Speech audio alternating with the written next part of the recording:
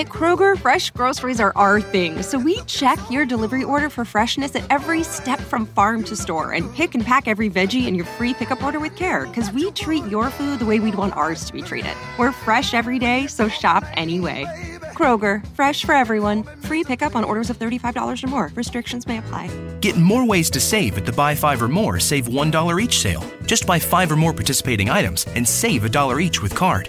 Kroger, fresh for everyone. The kingdom of God is not in word, but in power.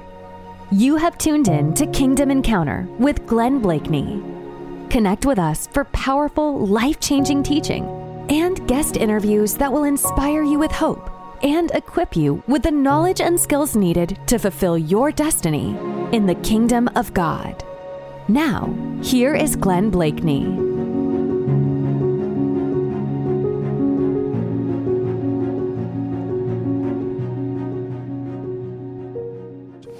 I just want to share briefly with us this morning, and I'd like you to take your Bible, turn to Romans chapter 12. I'm going to just read the first two verses here, Romans chapter 12.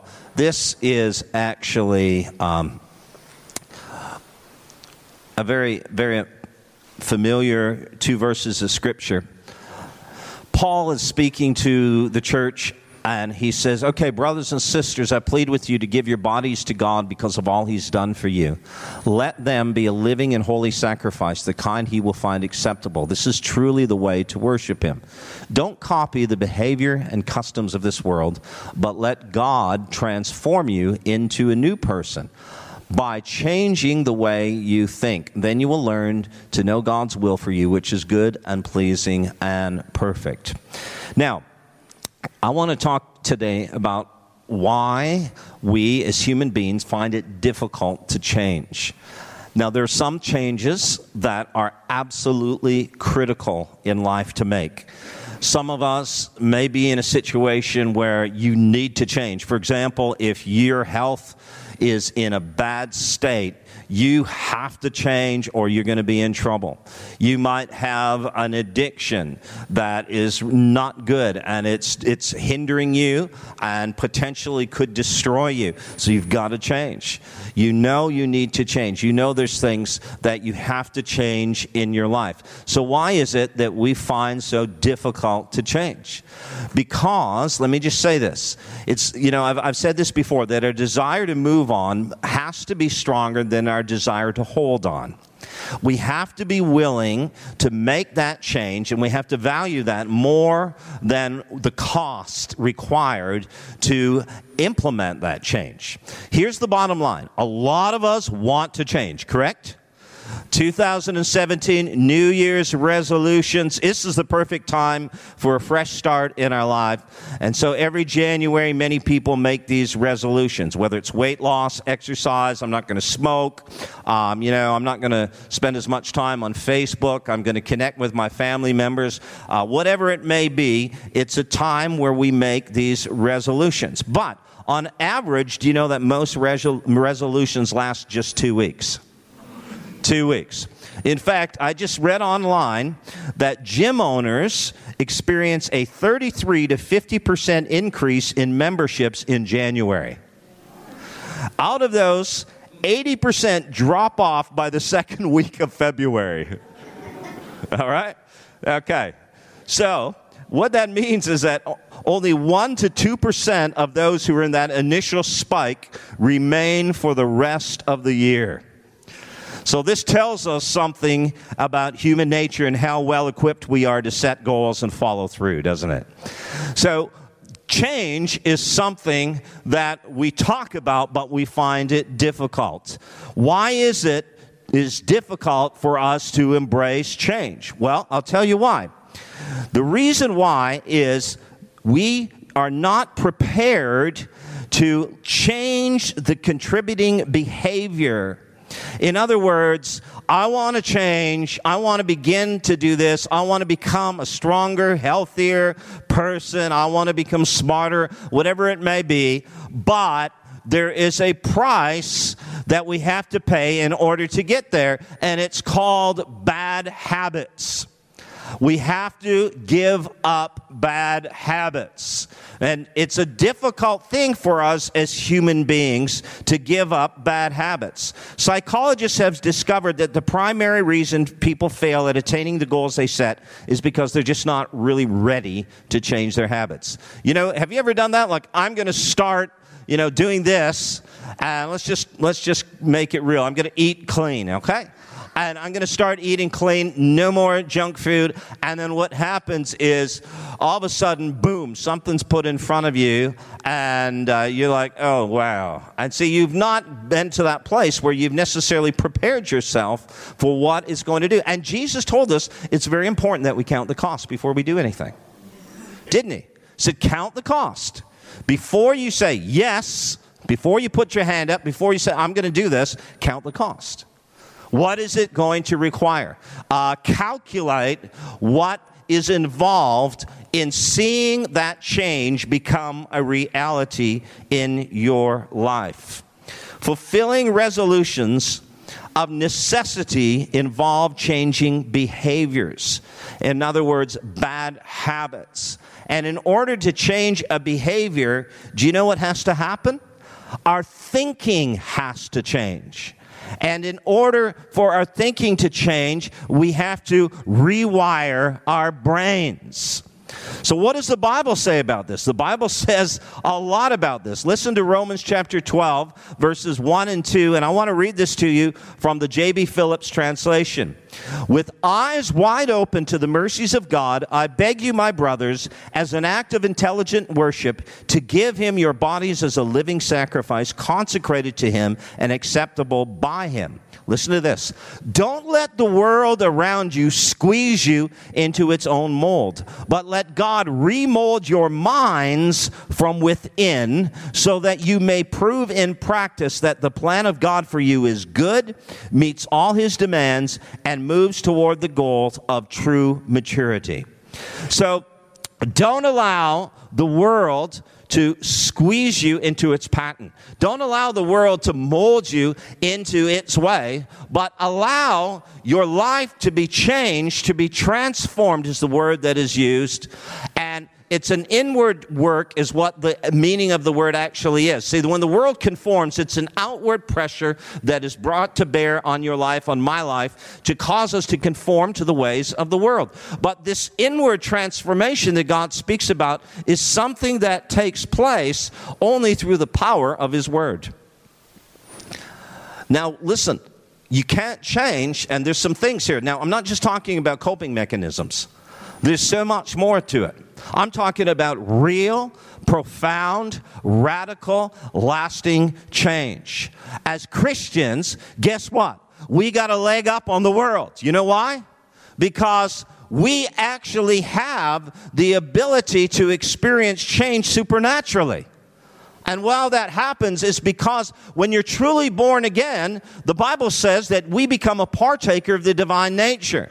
That means that God's nature is now in us. 2 Peter 1:4, Ephesians 4:24. It says in the Old Testament in Ezekiel that God gives his people in the new covenant a new heart, and a heart that desires to do his will, a heart that delights in being obedient to him. So here's what happens. When you're in the world, by nature, you do the things that the world wants you to do.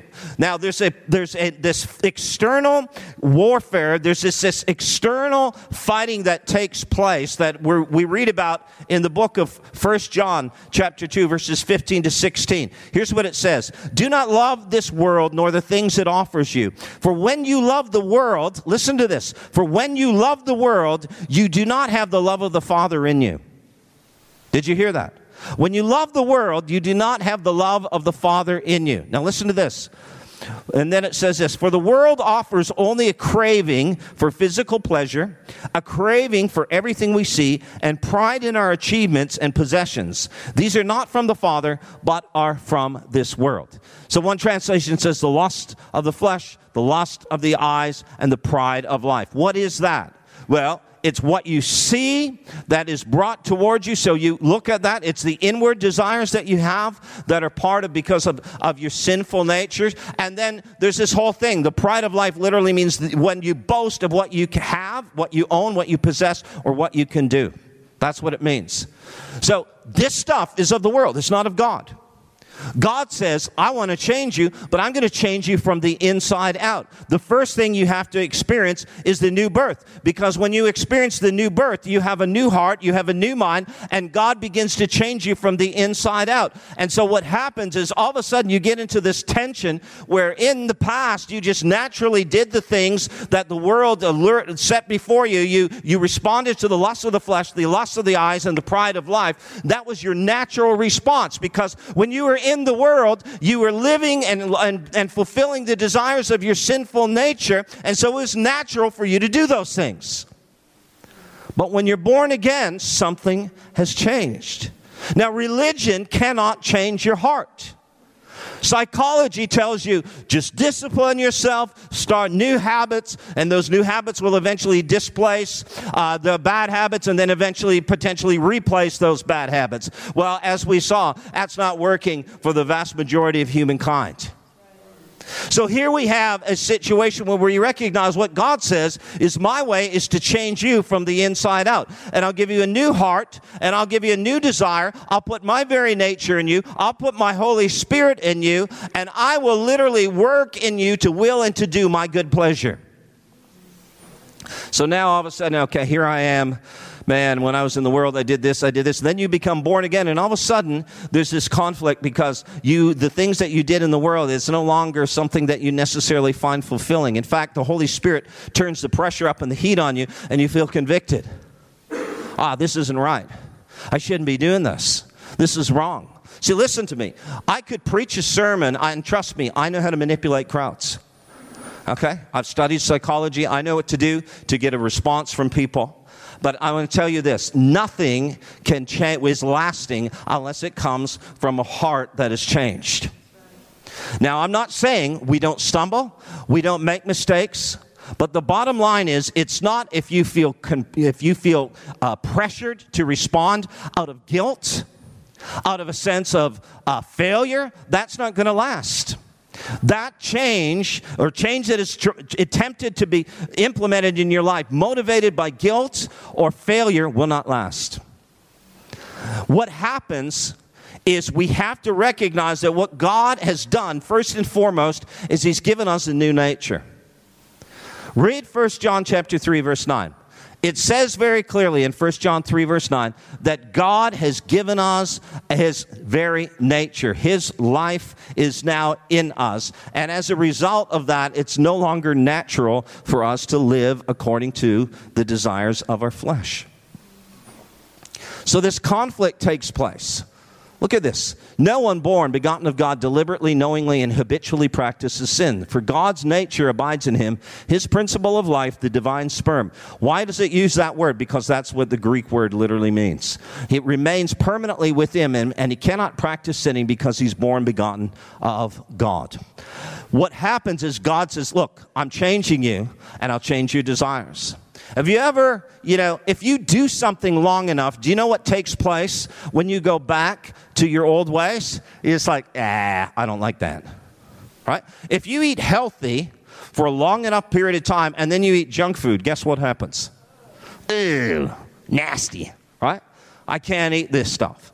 Because something has changed. So God is saying, what I've done is now I put my desires in you because I'm in you. My nature is in you. And what will happen if you will allow my nature to be the prevailing strength and power operating in your life, and you'll no longer respond to your desires, then you will see change take place in your life. All right, let me show you something. The word that is translated in Romans chapter 12, verse 2, don't be conformed to the world, but be transformed by the renewing of your mind. That word that is translated transformed is also translated elsewhere in the New Testament transfigured. Do you remember when Jesus went to the top of the mountain and he was in the presence of his Father? The glory of God was so strong and intense, and his face shone with the glory of God. His clothes were exceedingly white. And the Bible says that he was transfigured in the presence of his Father. That's the exact same word. So there's this work of transfiguration that God wants to do in our lives. It's an inward work. It's a work of his presence. It's a work of his glory that changes us from the inside out. Look with me at 2 Corinthians chapter 3, verses 17 and 18 for a moment. This is the verse 17. We sing about it. We've quoted it. Now the Lord is the Spirit, and where the Spirit of the Lord is, there is liberty. Hallelujah. Then it says, but we all with unveiled face, beholding as in a mirror the glory of the Lord, are being transformed. There's the same word. It literally means transfigured. We are being transfigured into the same image. Into what same image? The very image of God, from glory to glory, just as by the Spirit of the Lord. Now, let me read this to you from the Amplified, 2 Corinthians 3, 17 and 18. Now, the Lord is the Spirit, and where the Spirit of the Lord is, there is liberty, emancipation from bondage, freedom. Hallelujah. And all of us, as with unveiled face, because we continue to behold as in a mirror the glory of the Lord, are constantly being transfigured into his very own image in ever-increasing splendor from one degree of glory to another, for this comes from the Lord who is the Spirit. So, what he's saying is there is a work that God says, I will change you, but I do it from the inside out. So what do? How do we experience change? Very simply stated, we behold as in a mirror the glory of the Lord. And as we behold the glory of the Lord, it changes us. He changes us. And so the whole concept here is people who, listen to me, the reality is, can I just say this? Is this all right if I just say it? The church in many places, particularly in the Western nations, is not preaching the Word of God. They're not preaching the power of God. The gospel is the power of God unto salvation. They're preaching psychology and human effort as a way to try to discipline yourself. And that's not the way at all what the Bible teaches. The way we change, guys, we have something the world, if they could get a hold of this, and we've got it, they would be absolutely blown away, and they would probably pay any price to get it. But it's not for sale, it's a gift. We have the ability to see people's lives change, our lives change because of the glory of God. Now, here's how it works. In 2017, don't necessarily just say, hey, you know what, I'm going to sign up for a gym membership or whatever, because you know that's not going to last too long. Okay? Now, some people do it. I've got friends. There's people in this church that do it. You guys are consistent. You work out all the time. That's great. But I'm saying a lot of people, the reality is they just don't do it. But here's how we change. How do we change? Don't focus on the behavior. Because do you understand that for every problem, every challenge that you have in life, God has a promise in His Word? Like, for example, man, I don't know if I can do that. Well, what does the Bible say? Yeah, I can do all things through Christ. What? Now listen to me. Here's where we get it wrong. So we quote that scripture and we think that's it. If I just quote that, if I verbalize that, then, you know what? I can do all things through Christ who gives me strength. And then we fall. Then we fail. And we don't change. Why? Because Christ who strengthens me. That's the key. It's not just a case of saying, God gives me strength. There's an actual process that you have to engage in order to access the supernatural power and strength of the Lord. How do you do that? You spend time in His presence. You stay connected to him. And I've used this illustration, and guys, I want to tell you, we can preach this every Sunday, and it will never get old. You know why? Because Jesus, understanding that he knew he was going to only be on planet Earth for about another 7 days, he began to tell his followers, this is the key to see change in your life. This is the key to walk in the supernatural power of my Father. And he began to speak about a common Palestinian vineyard, and he said, my Father is the husbandman, I'm the vine, you're the branches. If you want to bear fruit in your life, just stay connected to the vine, and the life that is in the vine will flow into the branches, and it will bear good fruit. Bearing fruit is the promise. Abiding is the process. If we abide, he will provide. Hallelujah. And that's the truth of what he says in his word. He will provide if we abide. If we stay connected, the life, the very nature of God flows into us and begins to change us. Here's an interesting verse. Let me close with this. Psalm 37:4. Psalm 37:4 says, delight yourself in the Lord, and he will give you what? The desires of your heart. Correct? Now, the reality is, the first thing is, and look at this, guys, there's a promise and there's a process. The promise is that God will give you the desires of your heart. The process is we have to delight ourselves in the Lord. So for every problem, there's a promise, but for every promise, there's a process. All right? So if we delight, if we abide, he'll provide.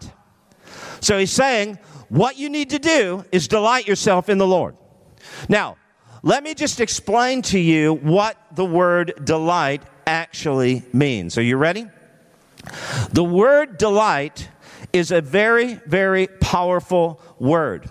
It literally has the idea of being pliable, of being soft, and it literally means to take exquisite delight in something when it's metaphorically. So when you say you delight in God, it means that you take exquisite delight in him. That you just want to be with God. You just want to be around him. You just want to spend time with him. You just want to be in his presence. Jeremiah chapter 2 verse 2. The Lord cries out to Israel and he says, I remember the devotion of your youth, how as a bride you loved me and followed me through the wilderness, through a land not sown. There was a time, Revelation 2:4, first love. When you first loved me, when you first wanted to be around me, you didn't just, serve me for the things that I could give you. I mean, what kind of setup would that be? Where, hey, you know what, I just married you for your money. But listen, the reality is God's saying, no, I want a relationship. And I'm telling you that if you will delight yourself in me, if you will make it your aspiration and your purpose just to know me, just to walk with me, just to spend time in my presence, he said, I will give you the desires of your heart. And how this works is when we spend time in his presence, the desires of our heart change. In fact, when you're so enamored and enriched by the love of someone else and the love for someone else, guess what takes place? You really don't even care necessarily what you do. Yeah, I remember, when Lynn and I, when we were teenagers, we've been married for a long time, and we started dating when we were teenagers. And when we were teenagers, you know what? We wouldn't necessarily make any plans to do anything. We just make plans to get together. Let's just get together. Well, what are we going to do? I don't know. Let's just spend time together. Let's just catch up. Let's just do that. And then it was like, well, what do you want to do? I really didn't care what we did. I just wanted to be with her. What do you want to do? I don't know. What do you want to do? I don't know. Don't start that again.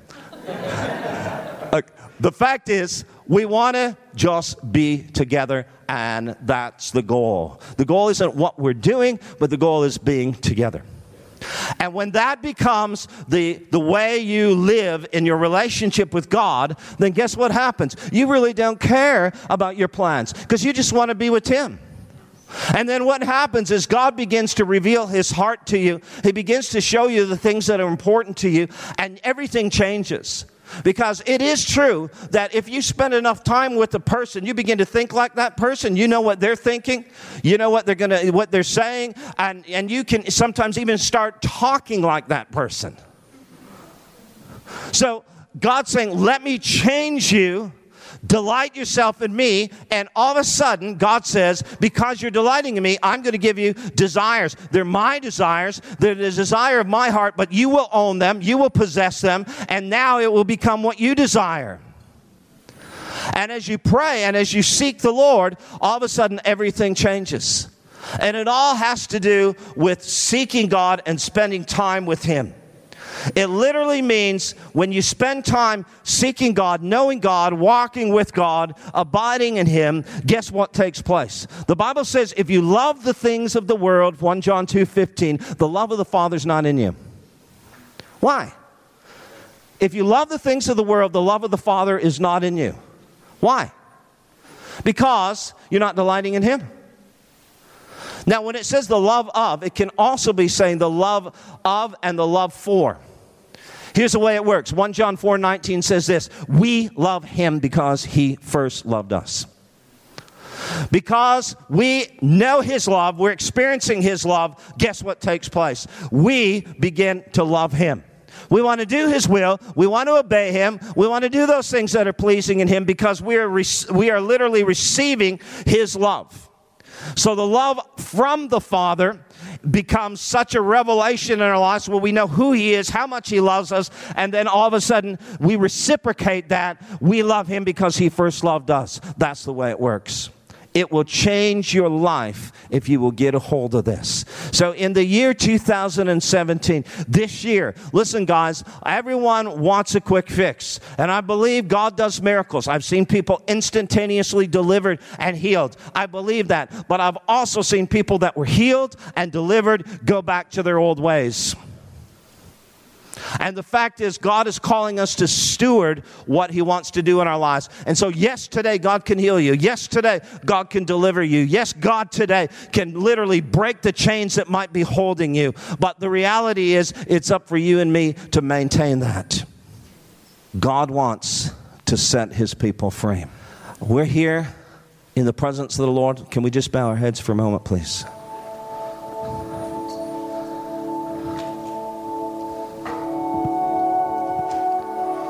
We're here in His presence. He's ready. He wants to change us. If you are addicted to something, if you are dealing with sickness, disease, tormenting thoughts, no matter what it is, that's your struggle. Jesus is here. He wants to help you. But I will say that Jesus wants you to have a relationship with Him. He wants you to delight in Him. And as you delight in Him, He's going to change your desires. And you're like, well, I've always struggled with this. I've always had these desires. And you're like, oh, I'm going to try to overcome these desires. I'm just going to resist that temptation. But it's not working. Because you're going about it the wrong way, guys. He's saying it's not enough to just try to resist the temptation. You've got to get into the Word. You've got to get into His presence. And as you make that your focus, He'll change the desires of your heart. Thanks for tuning in to Kingdom Encounter with Glenn Bleakney. To learn more about us, including how to connect to our Kingdom community, please visit our website, awakenations.org. Again, that website address is awakenations.org. If you're enjoying the show, please feel free to rate, subscribe, and leave a review wherever you listen to your podcasts, so other listeners like you can receive powerful, life-changing teaching. We appreciate that effort, and we hope you'll join us again in the next episode of Kingdom Encounter.